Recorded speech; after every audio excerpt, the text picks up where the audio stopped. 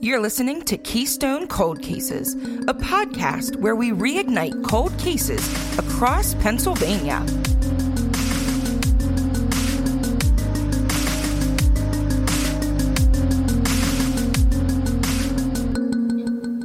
Hello, it's Ed. Hello, it's Janelle. Hey, it's Katie. Hey, it's Melissa. Before we get into my case today, we have a few exciting things to tell you about. First of all, well, welcome to the podcast. We're so happy you're here. We're so happy you're listening. We have a whole bunch of big things coming up. We are finally launching a Patreon. We are super excited. So if you're interested in joining our Keystone community, we would love to have you. You'll have access to lots of exclusive content, including more episodes, more interviews with the victims' families and law enforcement. And the Keystone Community Patreon members will also receive a surprise gift each quarter, stickers upon sign-up, and once a quarter, we're going to do a Zoom happy hour hangout where we can all get on Zoom and we can meet you guys over Zoom, and we're just really looking forward to getting to know you. Now, our other big announcement, another one we're super excited about, is that we are holding a live event on Thursday, February 15th, and we would love all of you to be there. We'll be hosting a true crime killer couples quiz-o night. So brush up on your trivia of the Ken and Barbie killers, Myra Hindley and Ian Brady, and all the other gruesome twosomes. Again, the event is on Thursday, February 15th from 6 p.m. to 8 p.m. at the Gem in Spring City, Pennsylvania. Tickets are on sale now for $20 a person or $25 at the door. We're going to have raffles, prizes, and I think it should just be a really fun night, and we're all really excited to hang out with our awesome listeners. And I would just like to clarify that it's the Gem and not the Hidden Gem. Yes. So make sure you know it's the Gem. Thank you, Ed. I was going to clear that up. You're welcome. All right. So today I'm continuing with the Scranton 5. So this is victim number 3 of the 5 of the young women and girls who either went missing or were murdered in or around the Scranton area. As of this episode, I've covered the missing persons case of Shelley Ludy and Joanne Williams. So if you haven't listened to those, please go back and tune in. Shelley's episode was released on December 8th, and Joanne's episode was released on December 22nd, I believe. We do have a suspect in all 5 cases. However, he was only convicted in one of the cases, and that was the rape and murder of 9-year-old Renee Waddle. That suspect is Frank Ossolini, but again, I want to make it clear that while he was a suspect in many of the disappearances and murders, again, he was only charged and convicted in one of the cases. So our case today is covering the unsolved murder of Laureen Finn, and this was a really difficult case to write, not only because of what happens, but there was so much misinformation early on in the case. I felt like the whole investigation really suffered. And honestly, it almost felt like Laureen got lost in everything, which is just terrible because at the end of the day, she's the victim here. So I usually try to hunt for background information about the victim so we can really find out who they were as a person. But I really tried to dig deep for Laureen. It just reminded me of the last episode of Cold Case that we shot down in Louisiana. There was this stretch of road where all these bad things would happen. It was a 20-25 mile stretch. And there were so many people that were suspected to belong to this group of killings. And I'm not going to get into too many details, but the point being, when we're doing a show like that, it's so easy to lose sight of the individuals. Because you start to lump them all together, and all of a sudden you got a story just about either a killer or an area, and you lose track when you lump all the victims together. You really do lose that personal side. So I love the fact that we're breaking this up and taking time to talk about Laureen, because it's easy to go, here's the Scranton 5.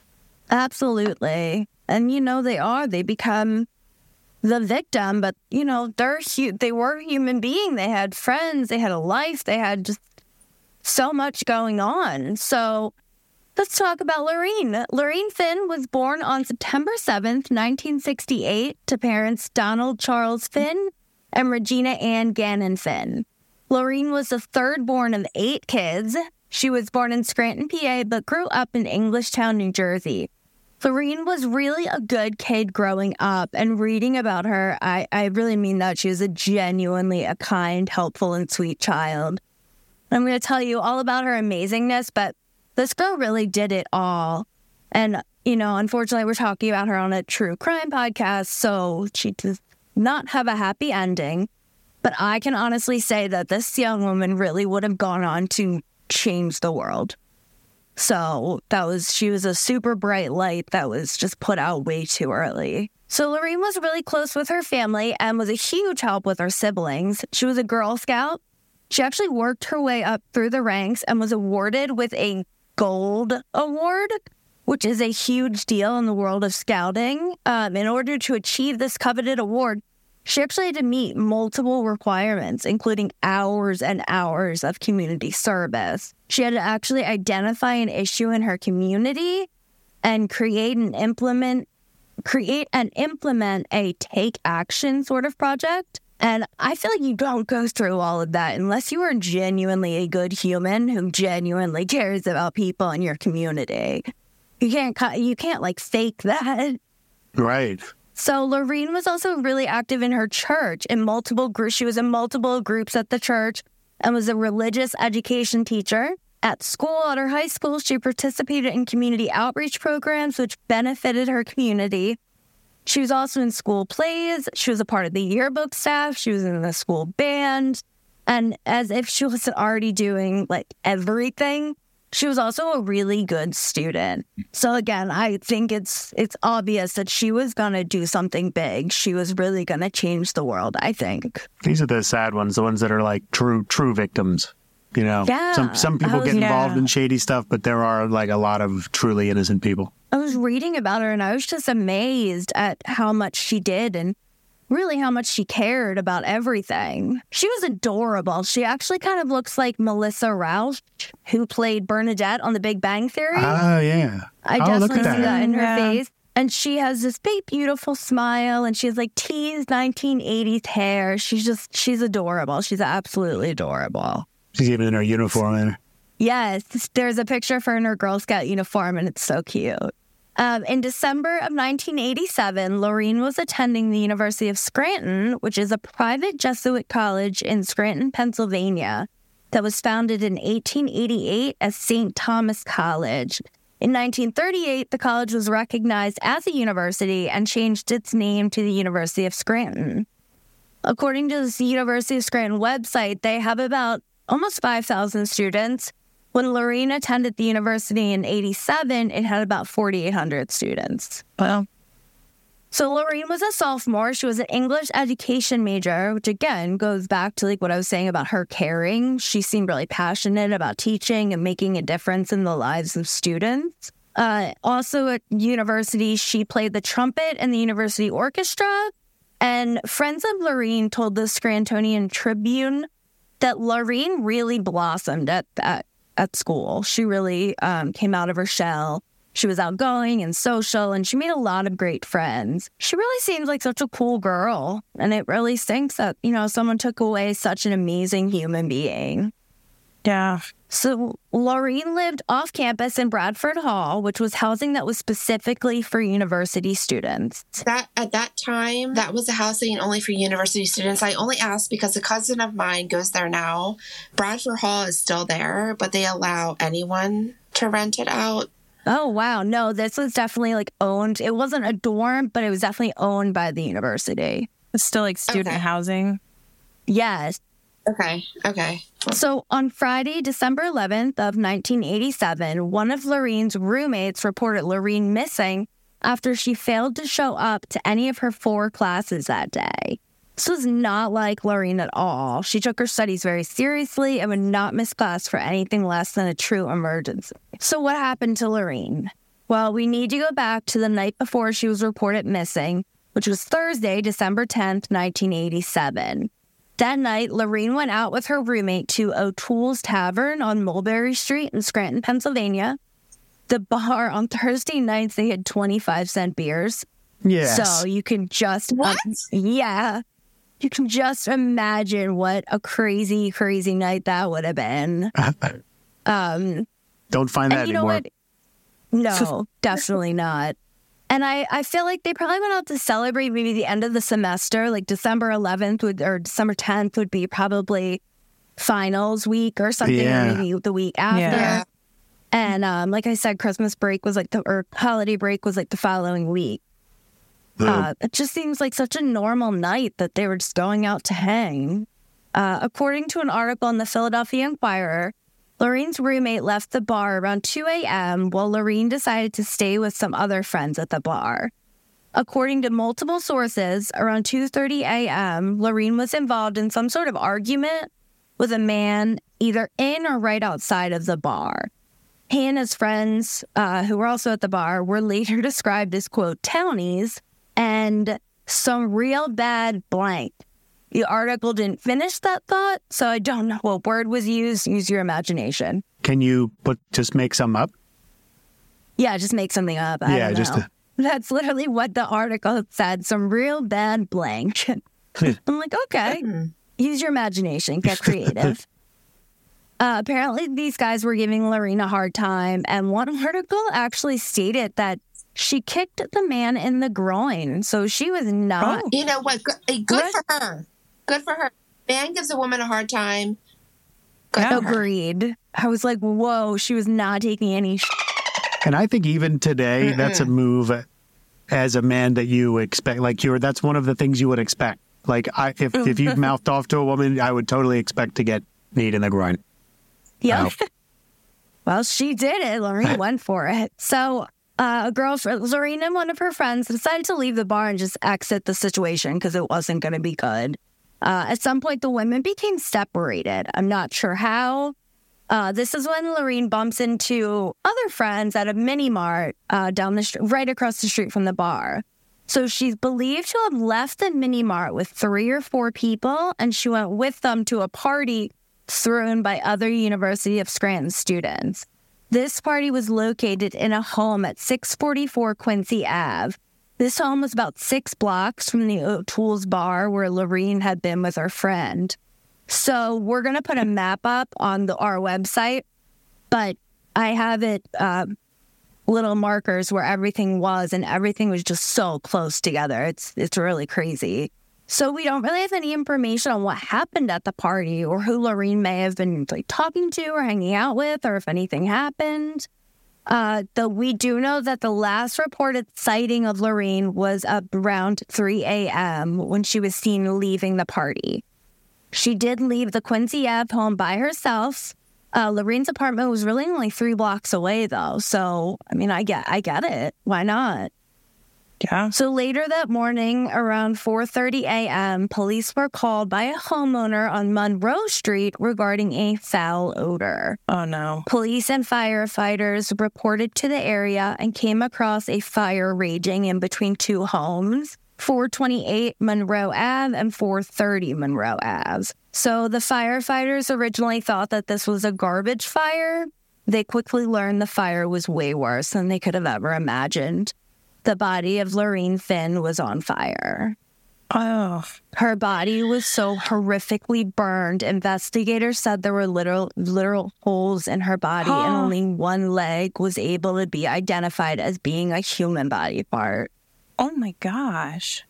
So those are burn victims are some of the worst things you can look at. They don't even look real. I mean, like, violence you can understand because everyone has a concept of what something would feel like. But when you see pictures of burn victims, it's, in my opinion, the worst things you can look at. When I was reading about it, I felt sick. I feel sick now talking about it. Yeah, because it's a person and it doesn't look like a person. Right. I will say, and I talk about this later, but the coroner did confirm that she had passed away when she was lit on fire. So that makes me feel a little bit better. Yeah. That's a little bit, I don't want to say good news because it's definitely not good news in any part of this, but knowing that she didn't suffer that burn to her body, that she was gone before, yes. It's better than what would have happened if she was still alive in that fire.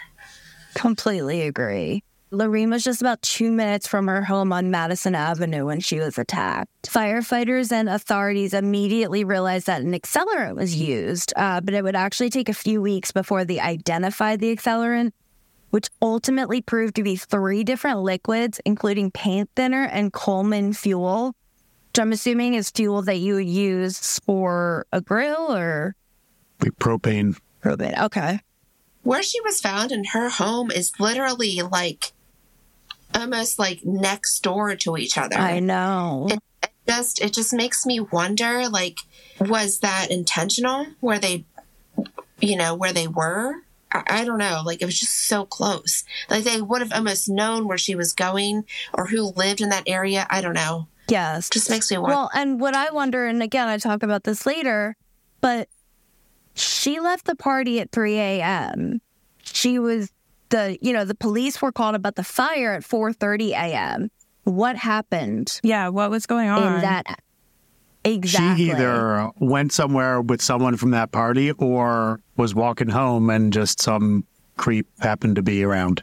I believe she was walking home because it did say that she left the party by herself. Like, that was confirmed, I think, by a couple of people.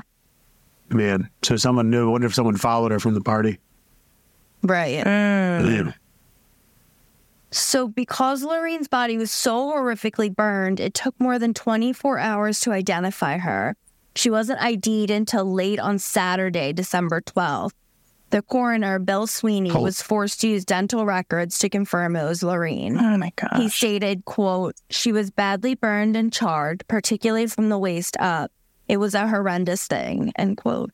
So Laureen sustained multiple injuries, including broken ribs, a broken collarbone, and as I told you already, the only somewhat a little bit good thing was that the coroner could tell us that Laureen was not alive when the fire was started. There was no sign of smoke in her lungs.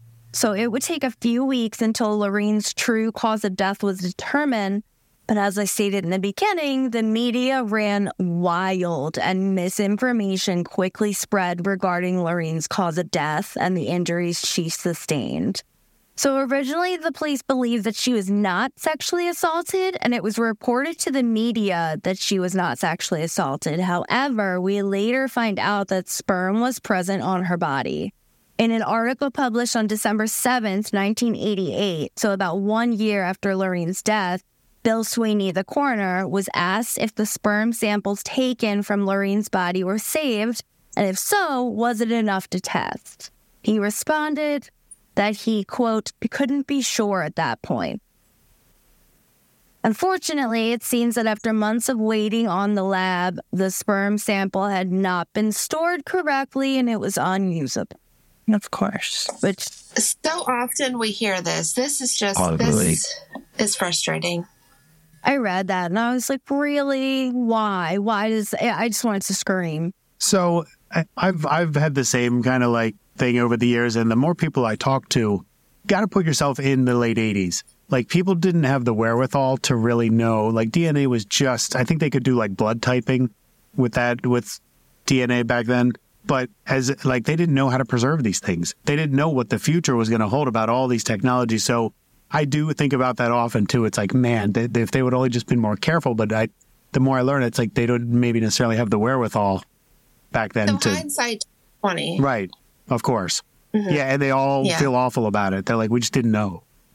Well, and I do think it's pretty incredible the stuff they did save, not even knowing about DNA. Right. I mean, not in the 80s, but earlier. And it was like, they were like, we know that at some point this is going to be useful. We just don't know how. It's crazy. That's pretty incredible. That's kind of what I was thinking is like, not even that they didn't know how to store it, but like, imagine like thinking back to then, you just don't even know that there will ever be a day that can be used, you know? Right. Can't remember if it's semen or blood, but someone told me once they back then they needed at least a dime size. So sample. Wow. Like now they can get it's microscopic. But I mean, they needed a pretty good sample size back then because the technology wasn't as good. So they needed more material to test. That's incredible. I mean, if I was an investigator, I don't think I'm creative enough to think of something like that could potentially be used in the future. Right. So because the firefighters originally thought that they were called to a trash fire, they did not take precautions to put the fire out while trying to protect evidence on or around the body. Which I get it. I mean, how they thought it was a trash fire. They didn't know, but it just made everything so much more difficult for the police because a lot of stuff was washed away. So at this point, investigators were wondering if the motive was robbery, as an expensive gold chain necklace was missing, and it was confirmed she was definitely wearing it that night. However, investigators also couldn't be sure if the gold chain was taken or if it melted in the fire. So over by the curb, and she was found kind of in an alley between two houses. So over by the curb, the police came across Laureen's glasses, which led them to believe she was not murdered where she was ultimately found. James Clee, he was with the Scranton police, quote, "There's no indication of a struggle. The murder did not happen where the body was found." My question here is, she was so close to her house. I mean, like, so close. So I would think her leaving that party, she was murdered in a very close proximity and then was burned there. I don't know. It was only an hour and a half. Right. I mean, like, what happened to her had to happen quickly, and then they put her on fire, and then at 4:30 she was found. I mean, it was very quick. Yeah, it was, but at the same time, I feel like you said, it's so close that what happened in that hour and a half? Did the person attack her right away? So, and unfortunately, we never find out what happened in that hour and a half. So on December 14th, just a few days after the murder on December 11th, the police truly believed that this would be an easy case to solve, according to James Clee, who was quoted as saying, "I feel very confident that this brutal crime will be solved." He went on to say that he was confident in the police under the leadership of Captain Frank Roche, and that they were not afraid to ask for outside help. Now, real quick, Captain Frank Roche was also the gentleman who worked on Joanne Williams's case. Yeah. So, and I just remember in Joanne Williams's case, they pulled out all the stops. Remember, they did all those grid searches and investigating the mines, and so it's the same captain. But yeah, they were not afraid to ask for outside help. That being said, I know the FBI reached out early on and offered their help. FBI agent Dan Glasgow even attended some of the captain's briefings on the case. The Pennsylvania State Police eventually took control of the case in 1989. Stick a pin in this, because we will come back to why the state police took over the case. Melissa, when was this in relation to, was this the are you doing them in order of when they happened? Yes. Okay. Yes. Interesting. So how long after Joanne Williams was this, did you say? So Joanne was 78. It was 1978. This is 1987. And then I believe Shelley was 1982. But she was the one that was in Upper Darby, and I still don't see the connection between her and Frank. But I'm jumping ahead a little bit, but on December 11th of 1988, so 1 year exactly after Laureen was murdered, the Times Tribune released an article about the case and how now, a full year later, her murder just still baffled investigators. There were two detectives still working on the case. One of them was Detective Gene Carroll, who stated, quote, "There's an hour and 15 minutes we just can't account for," end quote. Which the hour and 15 minutes he's referring to is the time between Lauren leaving the party at, I guess, 3 or 3:15 and then being found at 4:30. So kind of like we were just talking about. And it's so hard because, like, again, think back then that, like, you know, it's the middle of the night. There might be other college kids around, but maybe not. And most of them who are out are not really paying attention to their surroundings necessarily. There's not going to be cameras at that time. Like, the worst time for somebody to have a gap like that in their timeline. And I feel like it's such a late time that most people, because the bars close at 2. Right. So I feel like a lot of people are already home, or they're staying at the party even longer. Right. So that you're right. It's just the worst, absolute worst time. Yeah. So this entire investigation was kind of a mess as soon as it began. As I stated a few times, misinformation about the case spread through the town like a plague. At one point, the Lackawanna County District Attorney actually sent a letter to the Scranton police that basically said, stop talking. Stop talking to the media. Stop talking about the case. So in addition to talking way too much about the case, the Scranton police just didn't bring their A game to this investigation. It was messy and unorganized from the very beginning, and I feel like it never recovered. And again, they just were amazing in Joanne Williams' case. So I think this case was just hard and baffling from the very beginning. So Scranton Police Captain Frank Roche believed that there were a few factors that attributed to the case not being solved, which included the lack of evidence on Laureen due to the firefighters washing so much away. As we discussed, they didn't realize it was a murder victim. He also stated that the delay in IDing Laureen hurt the investigation because they essentially lost an entire day. And, True Crime 101 tells us that the first 48 hours are the most critical in solving a case. So another is the fact that the murder happened so close to the holiday break. So basically, this murder happened, and then all of the University of Scranton students and staff went home for the holidays. And when I was in college, the holiday break was basically a month. So, this happened, and before they were able to question, like a lot of people, they were home. That's such a good point. Yeah. Yeah. And, by the time they came back, I'm sure memories have, faded. And so that was just another thing against them.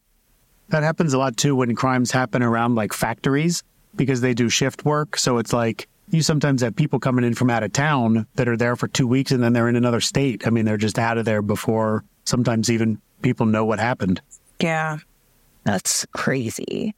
One other thing that he mentioned is that on the day they found Laureen's body, investigators thought the accelerant on her body was gasoline. So they actually spent the entire day going around to different gas stations, checking to see if anyone saw anything suspicious if anyone filled up, a container. So, I credit them for trying to get a move on things like that, but they kind of wasted the day. Yeah. So that did not help the investigation. So moving ahead, at this point, it's June of 1989, and the Pennsylvania State Police take over the investigation. So why did they take it over?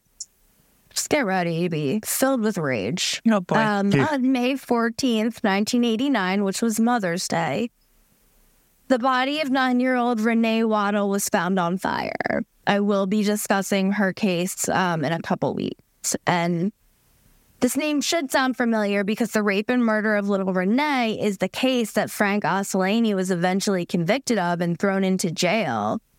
He was arrested a week after the murder on May 20th by the Pennsylvania State Police, who had been working Renee's case because she was actually found outside of the Scranton city limits. So it was the state police on hers, not the Scranton police.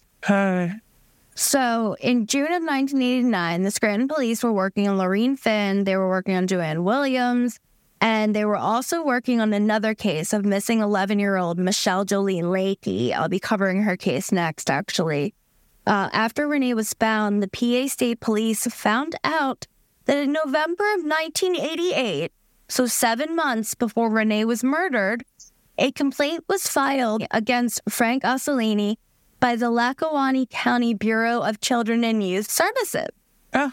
Do you want to know what the complaint was about? No, but yes. Yeah, exactly. It was a child sex abuse complaint. The complaint had been filed with the Scranton Police Department, and it was then ignored until after Renee's death. So this report came in. Wait a minute. Do we know what the complaint was about? What kind of sexual abuse it was? I do not know. Okay, well, either way, a sexual abuse claim to a child should have been priority. Right. And should have been taken care of immediately. And especially because it came from the Lackawanna County Bureau of Children and Youth. Like, it didn't come from some random person walking in. It came from what I think is a very credible source. Right. Correct.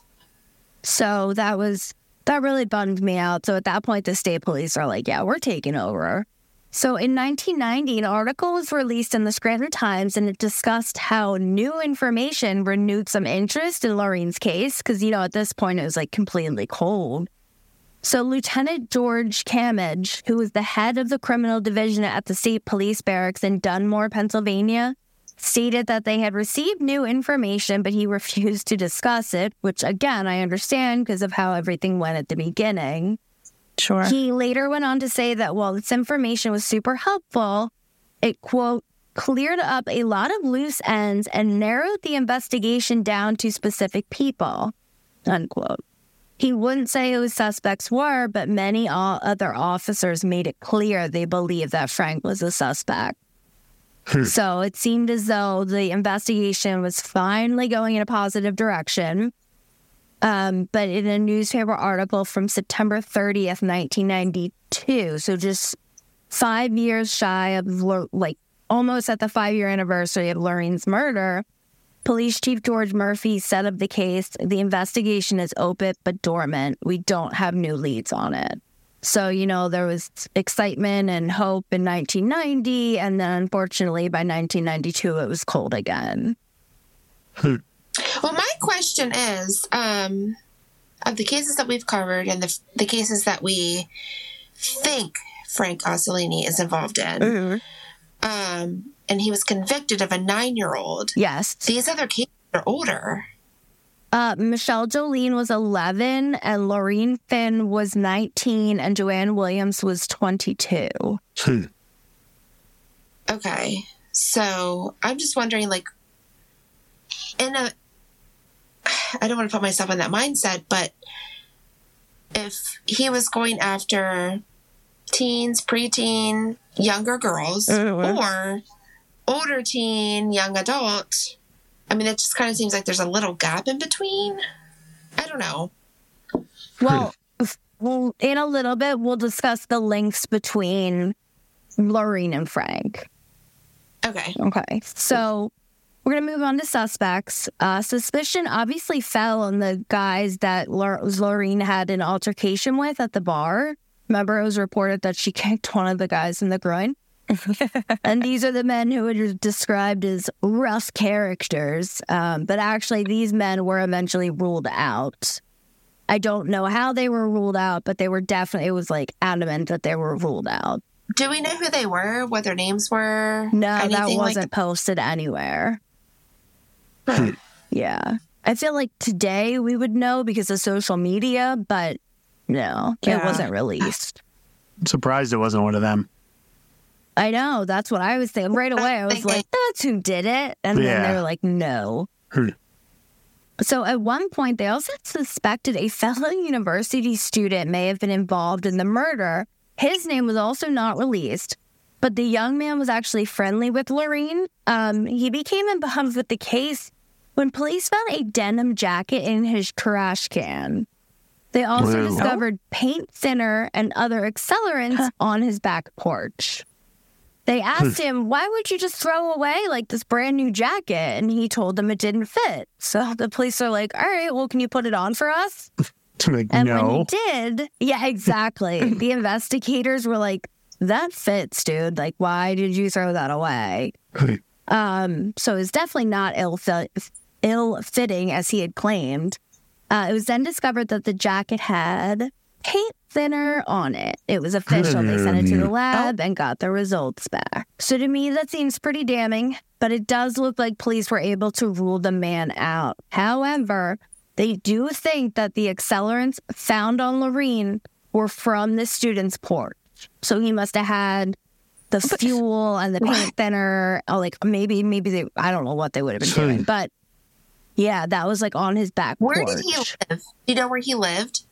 I believe in between the party and Laureen's house. So somewhere in that 2 to 3 block radius.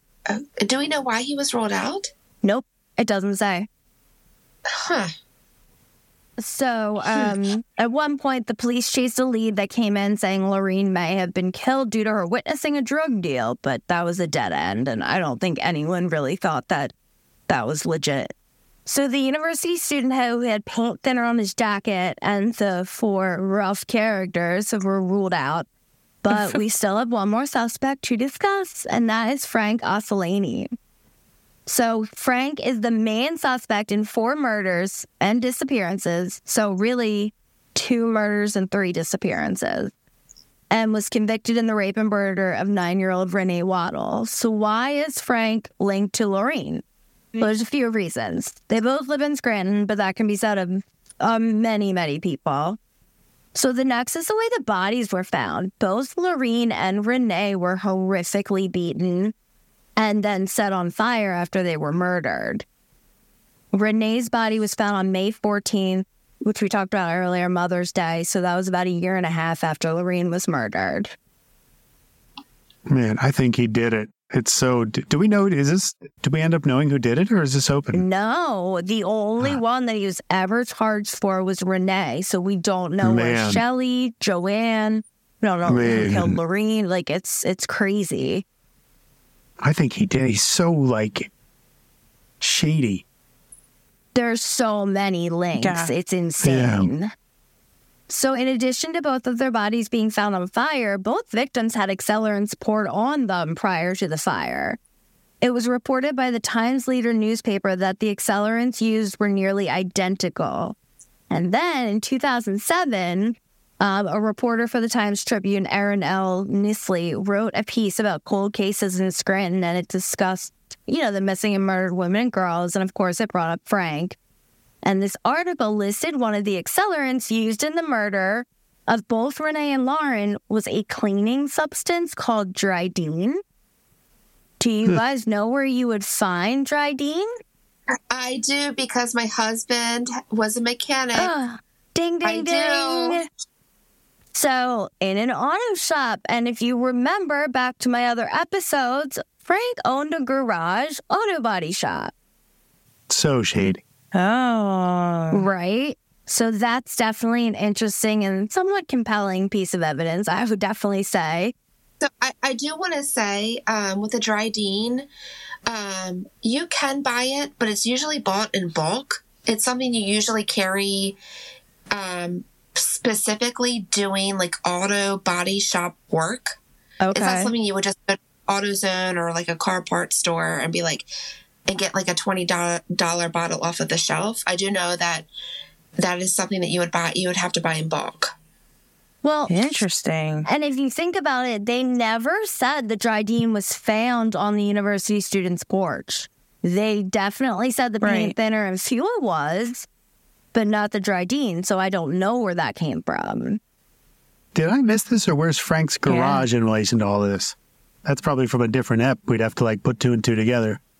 Yeah, you know what? I don't have it on this map. I will put it on before we post because it is right in that general vicinity. Yeah. Everything is so close together. Thank you. I forgot about that. So I will put that on the map before we put it on the blog. It's just interesting, especially if that Dryden's involved. I mean, when all the pieces fit, it's like I'm just curious where in relation to all this. Yeah. Well, look where Frank's house is. I mean, she would have had to cross Vine Street. I know he's further down, but still. Yeah. Yeah. So another link between them is where Laureen's body was reported as being 4 blocks, quote, in a straight line from the home that Frank lived in. So they must have, with all this information, they must have been looking at him. Oh, absolutely. And they made like no secret of it. I mean, every newspaper kept saying his name and police were saying his name. And it wasn't like they were keeping it quiet. Like they were basically like, actually one article was literally labeled something about gut feeling doesn't mean they're guilty or something like it was a gut feel. Like all the police were like, we have a gut feeling that it's him, but we don't have the evidence. It's just not there. Yeah. Do we also think, because I'm just trying to think on the other side of it, because they were so like headstrong towards him, it could have been someone else, but because they were so, this is definitely Frank, we're not looking at anyone else. Yes. I worry about tunnel vision. Okay. Yeah. So one final link that I wanted to mention is that Laureen often worked at a racetrack near her home in Elizabethtown, New Jersey. So there's another link, guys. So according... how far is Elizabethtown from Scranton? You know what? I did not look that up. I mean, a ways, though.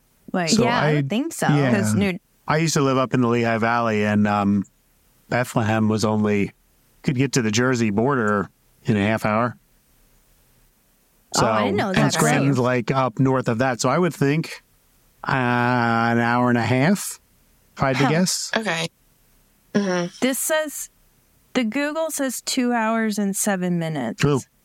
So it's not too far. But according to the 2007 Times Tribune article, Frank was a frequent visitor to this racetrack. So did she wait on him, or, could they have struck up like a friendship? Like, was he a regular? I do not choose to believe that she would befriend him because he's so shady. Yeah. No, you're right. You're definitely right on that one. But Yeah, she was so kind. She didn't seem involved in anything like shady at all. No. No, I don't think that either, but she definitely had the personality of, doing right by the community. And I'm sure if she was working there and he was a customer, like, she's going to be very, very nice. Yeah. Be like her straying away because she thinks because she's working there. She's not just like a customer coming. She's working there. I wonder if he got too friendly and she finally had to stand her ground. Yeah, I didn't think about that. Or he started following her around at home since because it is weird that he went there frequently and she worked there. Right. I mean, maybe not. Maybe those are the only options. But since they also lived close to each other, maybe he started following her around at home. Well, that's what I was thinking. Maybe they did strike up some... when I bartended and served, I had regulars that I didn't really enjoy, but, you got to be nice. That's your job. And, I knew things about them. They would know certain things about me. So, I mean, do you think maybe at some point she mentioned she went to University of Scranton? I don't know what to think. All it would take would be for her to walk in wearing a shirt. Exactly. Of it, I mean... Or him being like, oh, yeah, I drove here from Scranton. And her being like, oh, my gosh, I go to school there. Yeah. So I do think that Frank is a disgusting piece of rotting garbage, to put it nicely. And we know to quote that. Yeah, exactly. And we know he's a pedophile, a rapist, and a child murderer. But just like Janelle, you said, I worry that the investigators were so desperate to solve this case. And the disappearances of Shelley, Joanne, and Michelle Jolene, that they got tunnel vision. Yeah. But at the same time, I can see why they did. There's so many links. So Laureen's murder really shook the students, professors, and admins of the University of Scranton. And I get that. When you're in college and you're young, you already feel invincible. And I think that when you're in college, you're kind of in your own little world, and the world feels very safe, and the real world feels very far away. You're in your little bubble. Yeah. It's got to rattle. I mean, some people some kids are still getting accustomed to life outside of home, being out on their own. And then something so tragic happens, and it's whoa, real world is very real. Lawrence Duffy, a student at University of Scranton, said it best when he stated, quote, "You feel it can't touch you, but it can," end quote. And when he says you feel it can't touch you, I take that as evil. You feel like you read stories about things happening to people, but that'll never happen here. That'll never happen to me. And especially when you're that age, I feel like you definitely think that. And, yes. Yeah, and you just don't think it's going to happen to you or your friends. I can remember walking home from bars in college, and I look back now and I'm like, what the heck was I thinking? Why was I doing that? Yeah. Exactly. Yeah. And you know what? University of Scranton actually always prided themselves on being safe. And students walked around alone at night. They didn't lock their doors. They felt safe and protected. So this really shook them. So on to some good news. The University of Scranton has a scholarship in Laureen's name called the Laureen Finn Memorial Scholarship. which was started by her class, and I believe the first scholarship was awarded in 1990. It's awarded to an incoming freshman who chooses to major in education and English. And according to the Find a Grave website, Laureen is buried in St. Mary of the Lake Cemetery in New Jersey. She's buried alongside her parents, who passed away in 2012 and 2013, and her brother Vincent, who passed away in 2009. Oh, gosh, her parents had to bury both of their kids. Wow. I was thinking that. That's horrible. Feels sad. Oh, my gosh. As far as I know, her case is still open, but it's definitely cold. The last real news article I could find about her was that 2007 article that I keep referencing. And again, pretty much pointed the finger directly at Frank. There was a tiny blip about Laureen in a newspaper in 2012, but it was basically just saying that the crime had happened X amount of years ago. So to finish this episode with a little good news, a reporter for the Scranton Times, Joseph X. Flannery, wrote about Laureen's death a few days after it happened. So I think he wrote this on December 22nd of 87. He wrote about her death, and he asked his readers to send their sympathies and holiday well wishes and prayers to the Finn family to try to brighten their holiday a little bit, as, you know, she was killed shortly before Christmas. And we talked about this with Joanne's case. It just seems to make everything so much worse. So people delivered. The Finn family actually wrote to the reporter, and I'm going to read you a section of the letter where they expressed their thanks, saying, quote, "We received hundreds of letters and mass cards from your good readers. Their prayers were a tremendous help to our family at Christmas. The outpouring of love and sympathy from the Scranton community is overwhelming," end quote. So That's I thought cool. that was pretty amazing. You know, this case is so dark and just shows the worst of humanity, and this kind of helps us remember that there are some good people left in the world. And that can help these families kind of get through it, to know that the community has their back. Yes. You know, just because you don't know how people are going to treat you. Because a lot of times you figure, what do you say to that person? Like, it's this woman you've known for 20 years, but I mean, now that she's lost a daughter in such a horrific way, it's like, how do you approach her? What do you talk about? You know? What do you talk about? Yeah, that's so hard. So, you know, that's all I have for Laureen. It's such a bummer case, and there's really no ending, which I feel like makes it harder. You know, with the missing cases, those are hard because there's no ending. But with this, it's just like, we know what happened to her, but we don't know who did it. And that just, there's no justice, and it sucks. So, I mean, I agree with what do you guys think? It makes it hard. I'm not sure I am 100% convinced on Frank. I can see why they were very adamant about him. Mm-hmm. But then I also see she was so close to home. Yeah.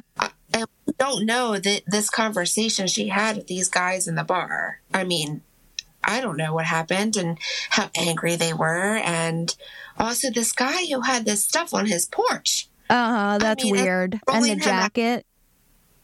Yes. I mean, that seems a little suspicious to me, but in the end, I'm not sure it's Frank. Could be. I mean, he does fit a lot of the criteria. But I'm not sure. I think that she was followed home. I think because there was a sexual element to it. I think something happened at the party, and somebody was drinking and got their hopes up, and when she turned them down, she was followed. But yeah, it's a good point. Who knows? And I mean, honestly, it could have been Frank with how close his stuff was. Absolutely. Yeah. I also am not like, I feel like I think it's him for the same reason that the police probably did. Like, there's several links. He's already really shady. It is weird to me that like some of his, like the inconsistent ages really throws me with it. That's probably the biggest hesitation I have with like really thinking it's him. Yeah. Unless it was something like he did pursue her at the racetrack and, you know, she turned him down, so he followed her at home or something. I don't know. That one little piece I thought was a little strange because yeah, you could have that connection in Jersey where but it's 2 hours away. So, like, what are the odds that they also live? Right. That she was going to be at this party that's just a couple blocks from his house. Like, it's a it's a stretch, I think. But the two are obviously facts. But I think it's a coincidence. But if he was, like, out walking for some reason that night at, 3:30 a.m. and, like, bumped into her. Yeah. Yeah. That's the part, too. It was like, man, he would have to be out. If she just happened to leave that party and they crossed paths, he would have just happened to have been out at 3 a.m. unless he was, like, watching her longer. Really about Renee's case too much, but do we know, like, the time of death of her? Because that... You know what? I don't. I haven't looked too much into it because I want to go, like, she'll actually be the last one since that's how he got caught. But I don't know a super ton about her case yet. Okay. So I think it is still open because I was looking something up a second ago, and it said that, like, in 2020, somebody wrote an anonymous letter to the Scranton police that they think they may have heard something around the time of that. And, like, this one was saying she was driving by that area and she heard female screaming and then, like, a foul odor and rubber. Wow. And that her husband said that it was, like, probably kids partying. From what I saw, the people didn't come forward. The interesting thing to me, though, is that they're releasing that when it says that she was dead before she was burned. So, like, you wouldn't have heard the screams with the fire. Right. Like, she could see the fire and hear the screaming at the same time. So, like, that wouldn't be the case. But it does kind of make me wonder if it wasn't so much Frank, if she did hear something, like maybe the fire was already lit. Well, my question is maybe she was put in the fire and they maybe, like, strangled her or, like, suffocated her, like, put something over her mouth. And then she just fire, maybe? I don't know. So many questions. Yeah. So many. So, listeners, what do you think? Let us know. We love hearing from you guys. You can email us, DM us on Instagram, TikTok, Facebook, anywhere. We are there. So let us know what you think. And thank you guys for listening. That's all we have for this episode of the Keystone Cold Cases podcast. Thank you so much for listening. And please consider leaving us a review wherever you get your podcasts. If you want to find out more about us, the pod, and the cases we cover, or want to suggest a case, please visit us at kccpod.com or send us an email at keystonecoldcases@gmail.com. You can also follow us on Facebook at Keystone Cold Cases and on Instagram and TikTok at KCCPod. Please remember never to reach out to family or friends of the victims, only to law enforcement if you have any tips. This episode was researched and hosted by me, Melissa. Find all of our sources, social info, and contact information at kccpod.com.